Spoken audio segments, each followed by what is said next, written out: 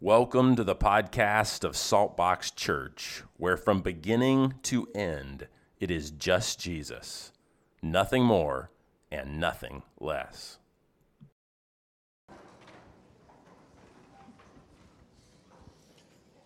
Good morning. You made it on a rainy Sunday. I want to say welcome, Wes. Thank you for your leadership, Daniel and Missy. What a day to be standing in and giving worship and praise to God. I am in Acts chapter 8. If you've got a Bible, flip there. If you're scrolling on your phone, then open up to the YouVersion app or maybe Bible Gateway. I really like both of those. We are sort of going through the book of Acts, and we are entering a really challenging passage. Can you imagine that? One of the great things about sort of preaching exegetically through the Bible is you come across these enormously challenging passages. One of the terrible things is you come across these enormously challenging passages. So we're not going to shy away from it. We're going to jump into it. But let me just sort of paint an initial picture here. As we enter into Acts 8 with this brand new sort of fledgling infant church, if you will. We just went through Stephen the martyr. We're now entering into sort of the realm of Saul the persecutor. They're going to take a look at Philip, the deacon or the evangelist. We're going to see him today. He is not one of the 12 apostles. He's actually one of the 7 deacons. We're going to look at Simon, the deceiving sorcerer today. Whew. We're going to look at the Ethiopian truth seeker next week.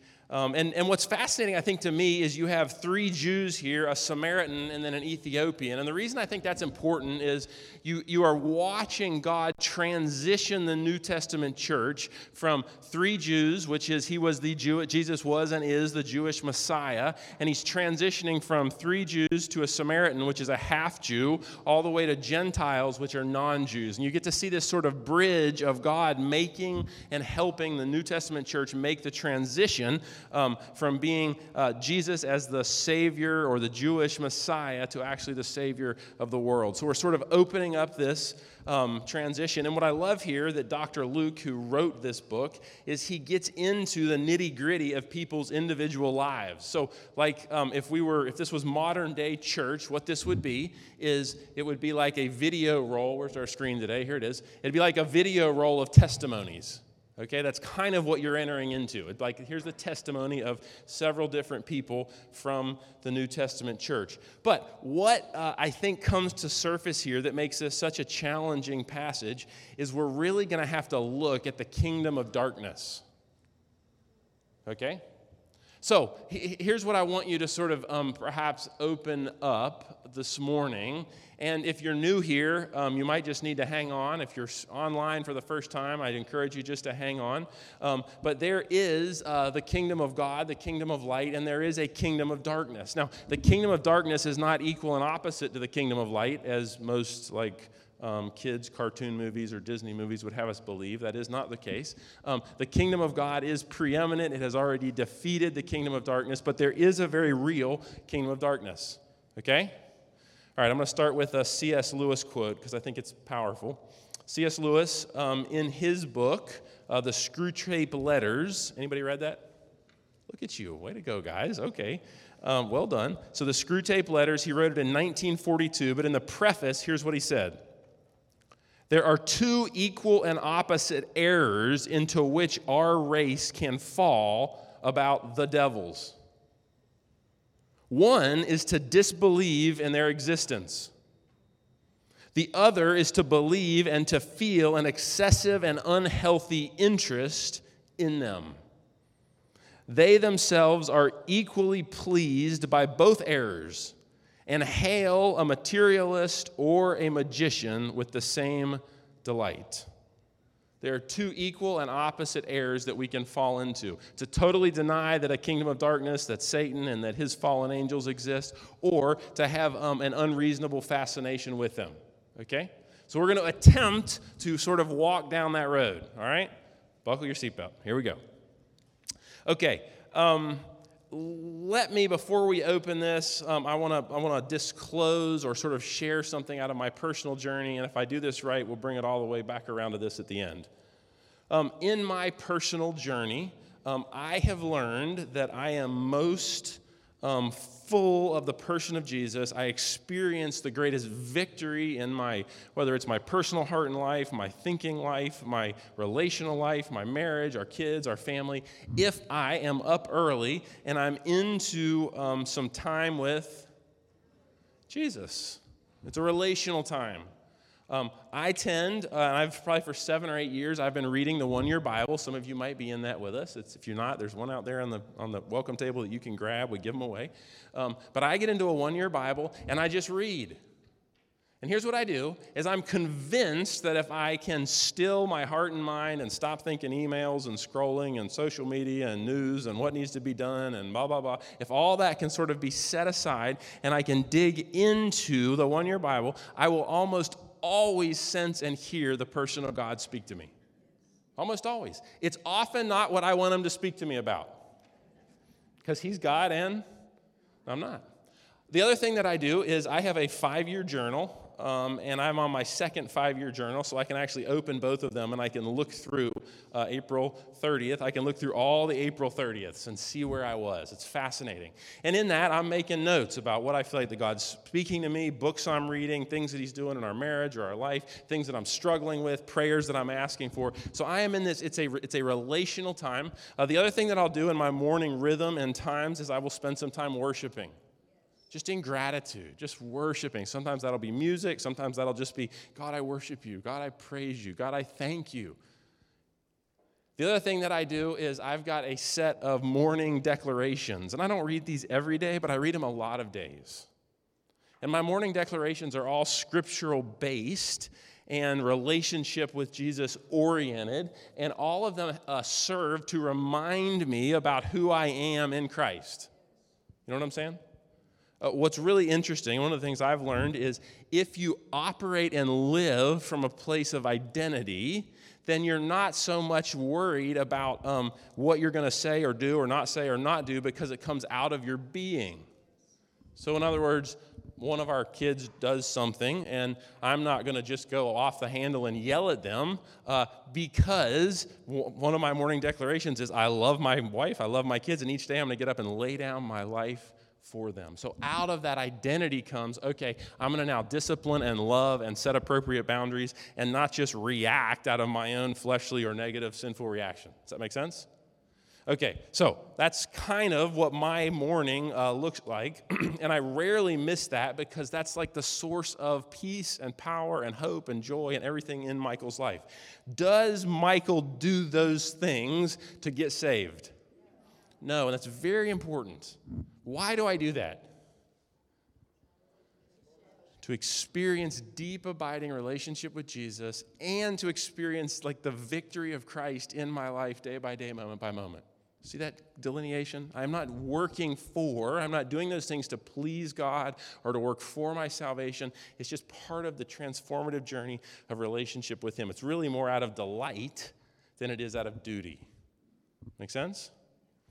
Okay, so here's what we're going to do. I'm going to hit a couple of verses. You don't need to turn here. I just want to set the table with them because you got to interpret the Bible with the Bible. Galatians 5, verse 1. This is the great Saul that we're reading about, actually, this morning. He's writing under the name Paul in Galatians 5, and he says, "It is for freedom that Christ has set us free. Stand firm then, and do not let yourselves be burdened again by the yoke of slavery." Do you think God wants you free? Yes. I'm going to flip to John 8. You don't have to go here. You can just kind of let me dance through if you don't mind.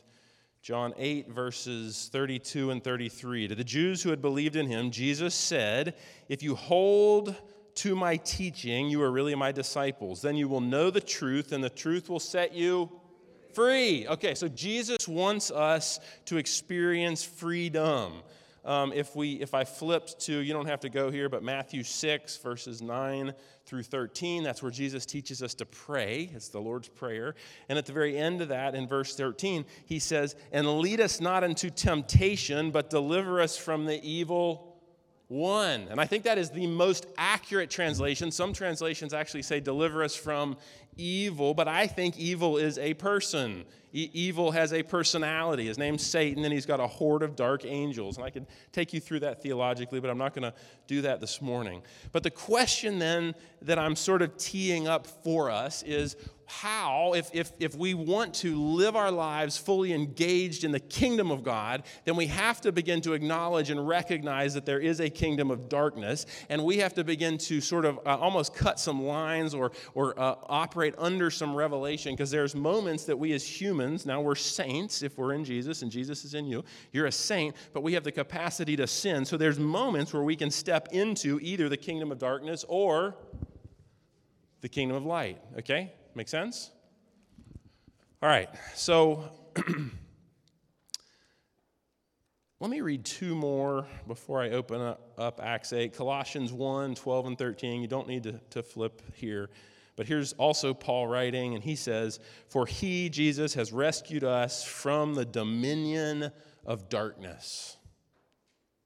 Dominion of darkness, kingdom of darkness, and brought us into the kingdom of the Son he loves, in whom we have redemption and the forgiveness of sins. Okay, so back to Acts 8. Here we go. We're digging in.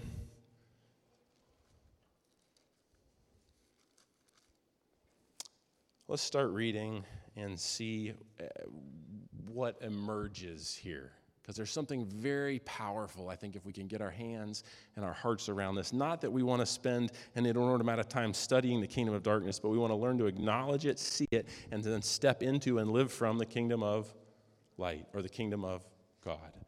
Okay, so Acts 8, verse 1. And Saul, now that's Saul the who? The Pharisee, that's Saul the Pharisee, who's going to be transformed and saved, and he's going to become known as Paul the Apostle. But Saul approved of their killing him. Who's him? Stephen, that's right.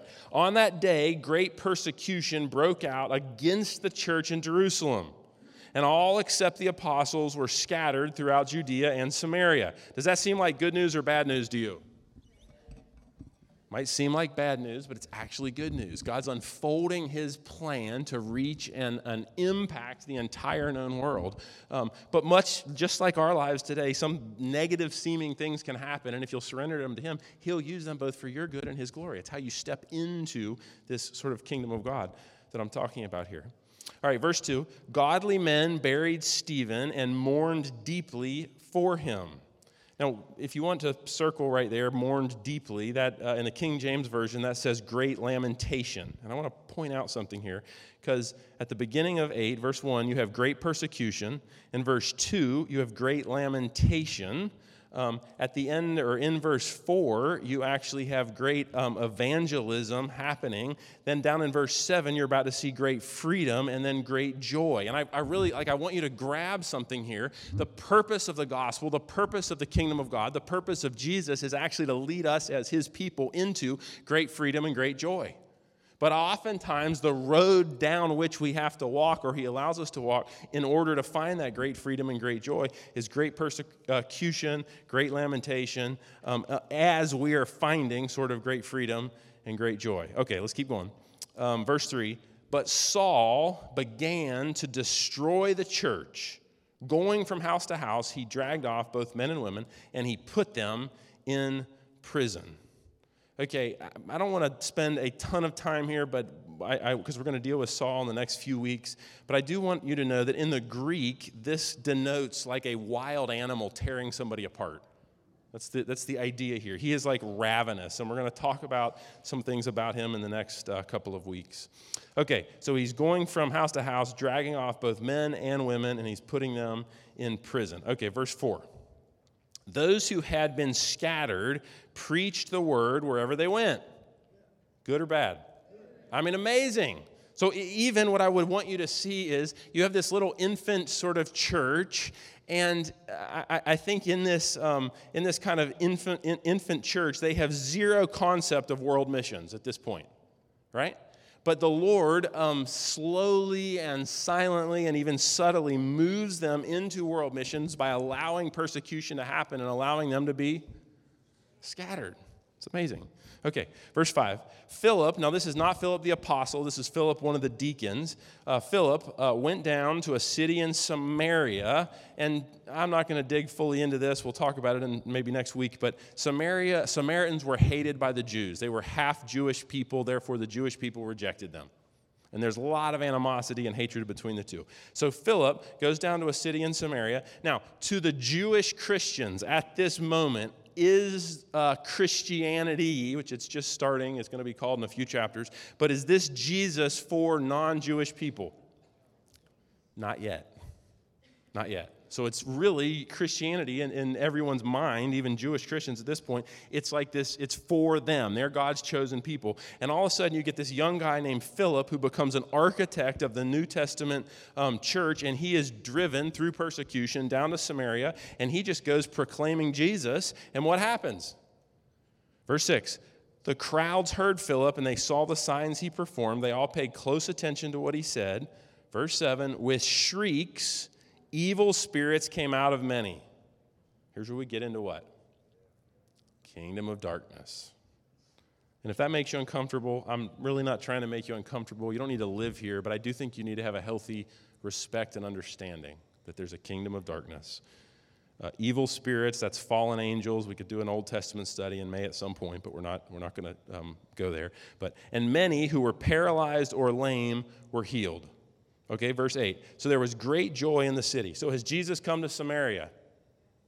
Yes. Not only has he come, but he's come powerfully. Okay. Now, let's open up here. Simon the sorcerer is what my Bible now says in verse 9. All right. Now, for some time, a man named Simon had practiced sorcery. What's that? Witchcraft, some type of magic, okay, in the city, and he amazed all the people of Samaria. He boasted that he was someone great. And all the people, both high and low, gave him their attention and exclaimed, "This man is rightly called the great power of God." Did he have an ego problem?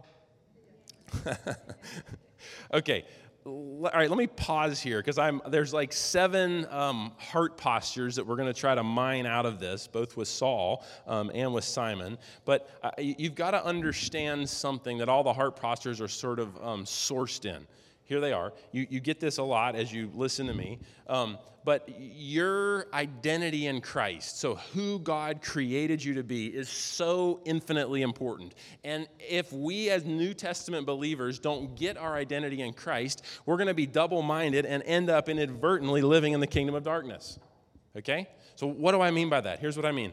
You as a believer have been given, if you're in Jesus and Jesus is in you, you've been given all authority and all power on heaven and earth. Jesus said it in the Great Commission at the end of Matthew. All authority in heaven and earth has been given to me. Therefore, go. I've given it to you. You go and you make disciples. To live in sort of this full identity of who we are as New Testament believers, you've got to live out of a revelation of the finished work of the cross of Christ. In other words, he has overcome everything in your life and mine already. It's been done. It is finished. That's what he said on the cross when he died. It is finished. It's the finished work of the cross. He rose again. You have to live, and in order to fully grasp the kingdom of God and live in the kingdom of God, I think you've got to sort of appropriate and live from a place of freedom in Christ Jesus. You may even, as we wrestle with the kingdom of God and the kingdom of darkness, you may have an identity problem or a self-image problem. And we'll open that a little bit further as we take this journey this morning. But if you're living from your negative self-talk or from your insecurity or from your self-hatred or your self-loathing or whatever, are you living in the kingdom of God? No. So you're opening the door to the kingdom of darkness. Okay, hold on with that because there's something powerful there. And then you have to sort of, I think the final thing that we would have to go into this with is God, if he wants us to live in freedom, if he wants us to live in joy, if he wants us to live in peace and hope, then we have to have an accurate view of who God is. You know what I'm saying? So we can translate the circumstances of our lives, the things we go through accurately. Okay, so let's take a look at a couple of these heart postures that I think either open the door to the kingdom of God in our lives or they open the door to kingdom of darkness. All right, we're going to keep reading, and we're going to see the first one show up in verse 9. Now, for some time, a man named Simon had practiced sorcery in the city, and he amazed all the people of Samaria. He boasted that he was someone great, and all the people, both high and low, gave him their attention and exclaimed, "This man is rightly called the power of God." The first thing that I want you to see, I want you to grasp and even lock it in, is there is an active thing in your heart and mind, because we are created in the image of God, that if you grasp for pride, if you grasp for position, if you're going to boast, if you're going to try to self-elevate, which you've got two people now here who are self-elevating. The first one is Saul. Saul's running around killing and putting New Testament Christians in prison. The second one is Simon the sorcerer. And you can either choose humility, which is going to open up the door to the kingdom of God, or you can choose pride, which is going to open up the door to the kingdom of darkness. Now, this is a hard probably thing to fully understand. And by humility, I'm not suggesting that you need to be a doormat or you need to be disrespected or you shouldn't have good boundaries in your marriage or at work or with your kids or you shouldn't discipline kids. I'm not suggesting any of those things, but I'm suggesting an internal humble heart posture where you go, I cannot, but Jesus can in me and through me. Okay? So in any given situation, no matter what happens in your life, if your first number one response is, oh, I got this, what do you got? Pride and kingdom of darkness. If your number one response, like I love Moses in the Old Testament on this, no matter what happened with the people, his number one response is to lay on his face. That's why it says Moses is the most humble man on the face of the earth. Why? He led with such confidence. He led with such boldness. He overthrew the most powerful country on earth, Pharaoh and the Egyptians. How could they say he was the most humble man on the face of the earth? Because the internal heart posture before God was one of total humility and contrition. God, I can't, but I know that you can. Okay? So there's this self sort of elevation, and we see Simon here. He's a sorcerer, so he's practicing some sort of magic, and he goes around boasting, I'm someone great. Preachers fall into this all the time. People that are powerful fall into this all the time. Like, I don't know that oftentimes great people even set out to, but inadvertently, you kind of, you probably, this is a little off the cuff or something, but you kind of drink your own Kool-Aid. You start thinking, I'm somebody special. And I would say, whether you're in a marriage, at work, wherever you are, when you begin to think that in and of yourself, you are someone great, apart from the kingdom of God, you're in trouble. Now, when you can walk in the identity that because I am created in the image of God, because Jesus lives in me and through me, I am created in his image, I am a son or a daughter, I am an heir, I'm an heir of every blessing in the heavenly realms, I am a saint because he has made me new in Christ Jesus, then all of a sudden your identity and your strength comes from God or Jesus or the kingdom of God, and you are now rejecting the kingdom of darkness. It's really subtle. And what's interesting is you can actually live or act or even say similar things sourced in two different things. And how do you know? That's a little scary. How do you know? Paul actually wrote in one passage, I don't even judge my own heart. I trust the Holy Spirit to do it. I don't know, church, that you can. I think you have to go, Father, would you convict me? And I'm learning at 42 years old, probably finally and slowly, that when something happens, maybe between Abby and I, or at work, or at church, or with someone somewhere, I am learning to go, Father, would you sift my heart? Would you search me and know me? Would you convict me? Would you help me through this place? Because if I lean on my own understanding, I am accessing or sort of choosing or posturing myself to be submitted to the kingdom of darkness. Okay. Both Simon and Saul have opened the door to the kingdom of darkness in their own life because of their pride. If you want to close the door to the kingdom of darkness, Keep it closed. Open the door to the kingdom of light. Open the door to the kingdom of God. It requires a humility before him. Okay, simple enough. Let's keep going.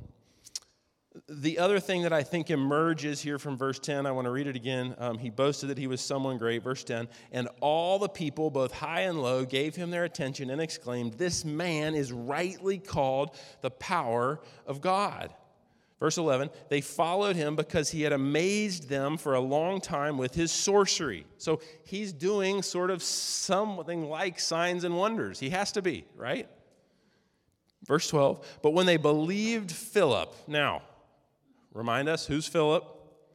He's the deacon. He's been scattered because of the persecution. Where he's been scattered, he preached Jesus. Where he's preaching Jesus, people are getting saved. People are being set free. The enemy is being driven out of people. So Philip shows up in Samaria, verse 12. And when they believed, who's they? The townspeople, the Samaritans, they're gathering around him. These huge throngs of people are gathering around Philip, this young guy. They're choosing to believe him as he proclaimed the good news of the kingdom of God and the name of Jesus Christ. Okay, they were then baptized, both men and women. Okay, so you have like Philip who, like, you got to get this, and this is so cool and powerful. Did Philip set out on a missionary journey? No, Philip was like scattered. So was Philip sent by humans? No, Philip encountered persecution and probably fear, and he's a young guy just like Stephen. Stephen was one of the seven. Stephen was his buddy, and what just happened to Stephen? Stephen died, and so what's Philip doing? Yeah, I'm scared. And as he's running, he's starting to slow down, and he's beginning to tell people about Jesus. And as he tells people about Jesus, what's amazing is the power of the Holy Spirit comes on them and comes on him, and signs and wonders begin to happen. And all of a sudden, things are breaking out, and you have people coming to Jesus of Nazareth, Jesus Christ. Now, I just want to remind you, did Jesus in his ministry go through Samaria? Yes. Yes, I'm not going to fully deviate there, but Jesus had already passed through. This is the woman at the well who came to Christ. She led her whole village to Christ. So there's this precedence already for the kingdom of God being at work in Samaria. Okay, verse 12. But when they believed Philip as he proclaimed the good news of the kingdom of God and the name of Jesus Christ, they were baptized, both men and women. Verse 13, this is very interesting. Simon himself believed and was baptized. The question that we already ought to be asking ourselves is this genuine? Is this genuine? Scary question. And he followed Philip everywhere, astonished by the great signs and miracles he saw. So he saw, in some ways, somebody who was greater than him. He's like, wow, that guy's really doing it. And he's actually not going around boasting that he's someone great, but he's doing all these huge signs and wonders. And so Philip's like following along, Simon's following along, watching everything that Philip is doing. And it says Simon himself believed and was baptized, and he followed Philip everywhere, astonished by the great signs and miracles he saw. Okay, so we talked about pride versus humility. Humility becomes the door to the kingdom. Pride becomes a doorway to the kingdom of darkness. The second thing I want to talk about or open up is this idea or heart posture of counterfeit versus real. Okay, what do I mean by that? Saul, the great persecutor, is he operating out of real God-centered, Jesus-filled power? Or is he operating out of counterfeit power? Counterfeit power. Okay, so you have Saul, who is operating out of a counterfeit sort of power and authority. He's going around persecuting Christians, dragging them into, throwing them in jail, killing them in some cases. Then you enter into Simon. Now, does Simon have real power? Apparently. People are following him. Is it a counterfeit power, or is it a real power in Jesus? It's counterfeit. Now, this is like another hard concept. It's like, oh my goodness. Would anyone care to make a counterfeit $100 bill if there's not a real one? Like, think on that just a second. If you were going to come after church and we were going to go print a bunch of $100 bills, would it make any difference if there wasn't a real one? It would mean nothing. We'd be like printing a kid's coloring book or something. You hear me? So the only reason that you make a counterfeit is to imitate the real thing. Satan is the father of lies. He's the lord of darkness, and he is imitating the real thing. And in so much as imitating the real thing, he is trying to seduce and deceive people to live in a counterfeit power. Has Simon been seduced? Yes. Has Saul at this point been seduced? Yes. What's fascinating is Saul is doing everything sort of right in the eyes of the Jewish leaders and so-called church of the day. Simon perhaps is doing everything wrong, but both of them are functioning from the power of the kingdom of darkness. It's like, oh my gosh, Lord help us. Okay. So you get this idea of counterfeit versus real, and I would say just very simply, anything in your life that becomes the source of life, hope, direction, guidance, supernatural revelation, other than the kingdom of God, the person of Jesus, is sourced in darkness. It's counterfeit. So you might sit out there practically and go, well, gosh, I'd love to read my horoscope. I'd say, you need to close that door. Stop. I mean, really, it's a counterfeit. You need revelation from God. You need an intimate connection with God. You need to hear from God. And if you are going to another place, another source to find relationship and peace with God, you've now entered the kingdom of darkness. Okay. Second thing that I want to point out here is an idea of deception versus truth. Is Simon deceived? Yeah, absolutely. Is even Saul deceived? Yes. And here's one of the challenging things at church we got to hear and understand. People don't get up generally in the morning and decide, I'm going to go deceive a whole bunch of people. But here's what they do. They deceive themselves over time, and out of their self-deception or out of the deception of the kingdom of darkness, they begin to lie to or deceive other people. Does that make sense? I heard a interview with Tiger Woods a number of years ago, and it was fascinating because a reporter, when all the mess came out about Tiger Woods, but the reporter said, how did you lie to so many people about so much for so long? And he looked back at him and he said, I got up every day and lied to myself first. Is Simon here deceived? Yes. Is Saul, the Pharisee, deceived? Yes. Okay. So you have this tension, this heart posture of deception versus truth. Now let me open this another even layer here. My job as a pastor is not to tell you what to think. My job as a pastor is not to tell you what to do. In fact, I would say that my job is to help facilitate the formation of Jesus in you so that when you're put in a situation, you can go to the source and figure out what to think and do. You hear me? And there's this there's this thing that, and we've even crossed it in our American version of Christianity at points where you come to the high holy guy and he's going to tell you, or gal, and they're going to tell you what to think or what to do. No. I'm not here to tell you what to think or what to do. I'm actually, and if you look at the Apostle Paul, if you look at King Jesus in the New Testament, what they are always doing is helping you learn how to think. Not what to do, go do this, do these three things and you'll be, no. Learning how to think, how to abide in relationship with the King, how to journey in vibrant, authentic relationship with Him. And then when you get in a situation where you don't know what to do, guess what? You have the source that you can go to and get the answer. You hear me? So what we're even doing as a church, everything is formed around and is about helping move you into the deep formation of Christ Jesus inside of you. Not dependence on Michael or Daniel or somebody else, but rather dependence on your relationship with King Jesus. Okay.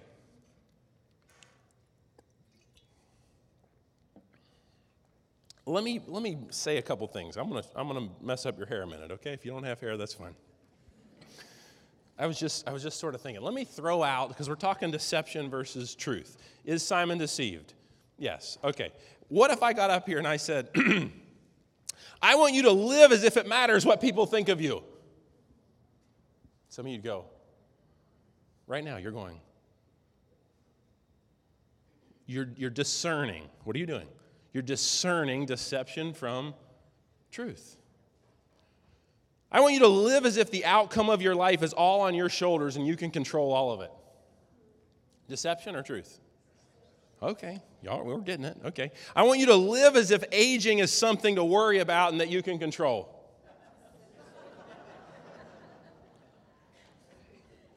That was easy for some of y'all. But here's the thing. The deception of the enemy is subtle.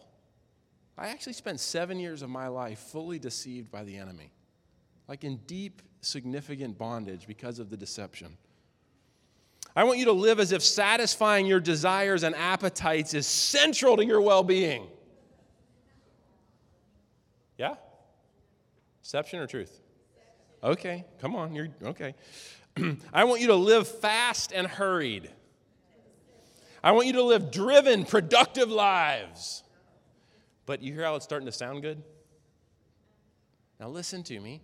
There is something, and there is something powerful when you can begin to recognize that the enemy comes to steal and to deceive you. And if you get tripped up into it, like Simon, like Saul, you can end up inadvertently living out of the kingdom of darkness instead of living in the kingdom of light. Let's keep going. I'm in verse 13. Simon himself believed and was baptized, and he followed Philip everywhere, astonished by the great signs and miracles he saw. In Matthew 7, I actually don't even have this marked, but I want to just take a quick look at it. It's going to help you. Matthew 7, verse 21 and 23. I have it marked in my Bible. Matthew 7, verse 21. Not everyone who says to me, Lord, Lord, will enter the kingdom of heaven, but only those who do the will of my Father who is in heaven. Many will say to me on that day, Lord, Lord, did we not prophesy in your name, and in your name drive out demons, and in your name perform many miracles? And then I will tell them plainly, I never knew you. Away from me, you evildoers. Hold that. Let's keep going. Verse 14, back in Acts 8. When the apostles in Jerusalem heard that Samaria had accepted the word of God, they sent Peter and John to Samaria. All right, so we're the apostles. These are the 12 apostles in Jerusalem. They hear, what are they hearing? There's like a revival breaking out. People are coming to Jesus. People are getting saved. People are being healed. The demonic is like leaving people. Like what? So they send who? Peter and John. Who was closest to Jesus? John and arguably Peter, James, and John. So they send the ones closest to Jesus down to Samaria to try to help navigate this thing. Now, what's interesting is I'm not going to go there, but if you look at John, the last time that in the Bible that he was in Samaria, he got angry at the Samaritans and he looked at Jesus and said, "Hey, Jesus, can I call down fire on them and destroy them?" That's why he was called a son of thunder. So now Jesus has sent John where? Back to, and I can only imagine God's sense of humor in this moment where he's like, hey, John, now I want you to go down and love on them and set up the church in Samaria. You rascal, not call down fire on them. All right, verse 15. When they arrived, Peter and John, they prayed for the new believers there that they might receive the Holy Spirit because the Holy Spirit had not yet come on any of them, and they simply had been baptized into the name of the Lord Jesus. There's some stuff there I'm not going to fully open up, but verse 17, then Peter and John placed their hands on them and they received the Holy Spirit. Who's they? The whole town, the Samaritans, everyone is coming to Jesus. Now remember, these are half Jewish people, so God is slowly transitioning the church in Jerusalem to being this world missionary-like sending kind of thing. Verse 18, when Simon saw that the Spirit was given at the laying on of the apostles' hands, he offered them money. Here we go, verse 19. And he said, give me also this ability so that everyone on whom I lay my hands may receive the Holy Spirit. I think he betrays how he probably got all of his little sorcery tricks. Right there. Verse 20, let's look at what Peter says. Peter answered, I want you to remember Peter is the same guy that Jesus looked at one point and said, Satan, get behind me. Verse 20, Peter answered, may your money perish with you because you thought you could buy the gift of God with money. You have no part or share in this ministry because your heart is not right before God. Repent of this wickedness and pray to the Lord in the hope that he may forgive you for having such a thought in your heart. For I see that you are full of bitterness and a captive to sin. Can you imagine? He probably said this in a public gathering of people like we're in right now. Somebody came up and Peter just, I wonder how many people left the church that day. Then Simon answered, "Pray to the Lord for me that nothing you have said may happen to me." I think what I'd point out there to you is he doesn't have any desire to be in relationship with God. He seems to simply want to use God. He doesn't want to fall under God's judgment. He doesn't want to be connected to God. Verse 25, after they had further proclaimed the word of the Lord and testified about Jesus, Peter and John returned to Jerusalem, preaching the gospel in many Samaritan villages. Okay, here's the deal. The next thing that I think you begin to see here is this idea of rebellion versus submission. I realize there's some of this that's a little bit hard this morning. So I'm saying to you, if you as a human engage in pride, you're going to inadvertently wind up living from the kingdom of darkness. If you as a human inadvertently engage in counterfeit instead of going to the source, you're going to end up living from the kingdom of darkness. If you as a person end up living from a place of deception rather than going to God for the truth, you're going to end up living from darkness. Now, if you're living from a place of rebellion versus a place of submission. So in other words, what do I mean by that? Simon here wants what he wants when he wants it in the way that he wants it. He wants to be in control of God. Give me this. Let me pay you some money for it so that I can go around and lay my hands on people, and I don't want to be subject to the Holy Spirit. I want the Holy Spirit subject to me. Very dangerous. So there's this arrogance and attitude of the heart that begins to be revealed. And if I took you through church history, which I'm not going to, but if I took you through it this morning, church history essentially says that Simon never truly came to Jesus. He was a false convert. It was all a big lie. And he was against the church of Christ Jesus in Samaria and against John and against Peter throughout church history as long as he lived. Okay, now here's the question. What was it that was in Simon that allowed him or caused him to live in rebellion versus submission? What do I mean by that? I want to control the Holy Spirit. I want to control God versus I want God to control me. So now let me tweak this and make try to make a current application here. When I am always saying to God, "Hey God, I'm doing this. Will you bless me? Hey God, I'm going here. Will you bless me? Hey God, I'm doing..." What am I asking? Come on. I am asking God to bless my agenda and my thing as opposed to saying, "God, I think I'm heading over there. Would you help me and guide me and direct me and shut the door if it's not you?" You see the difference? There's a heart posture difference here of rebellion versus submission. Is Simon submitted to the lordship of King Jesus? No. Is he running his own sort of rebellious play? Absolutely. And he wants to use and he wants to be a broker of the Holy Spirit power, and he wants to direct. He thinks, "I'm going to be able to direct and control what the Holy Spirit of God does." And Peter answers, "Think again. No way." The other thing that I would want you to see here, probably coming out of verse 23, is where Peter says, "For I see that you're full of bitterness and you're captive to sin." There is this idea that you can choose bondage. In other words, he's looking at Simon and he's saying, "You're full of bitterness, you're captive to sin." He is living out of this place of bondage as opposed to living out of freedom in Christ Jesus. And then he even deals with forgiveness and with bitterness. A couple weeks ago, I talked about the blood of the martyrs being the seed of the church. We talked about unpacking forgiveness, if you want to go back and listen to it.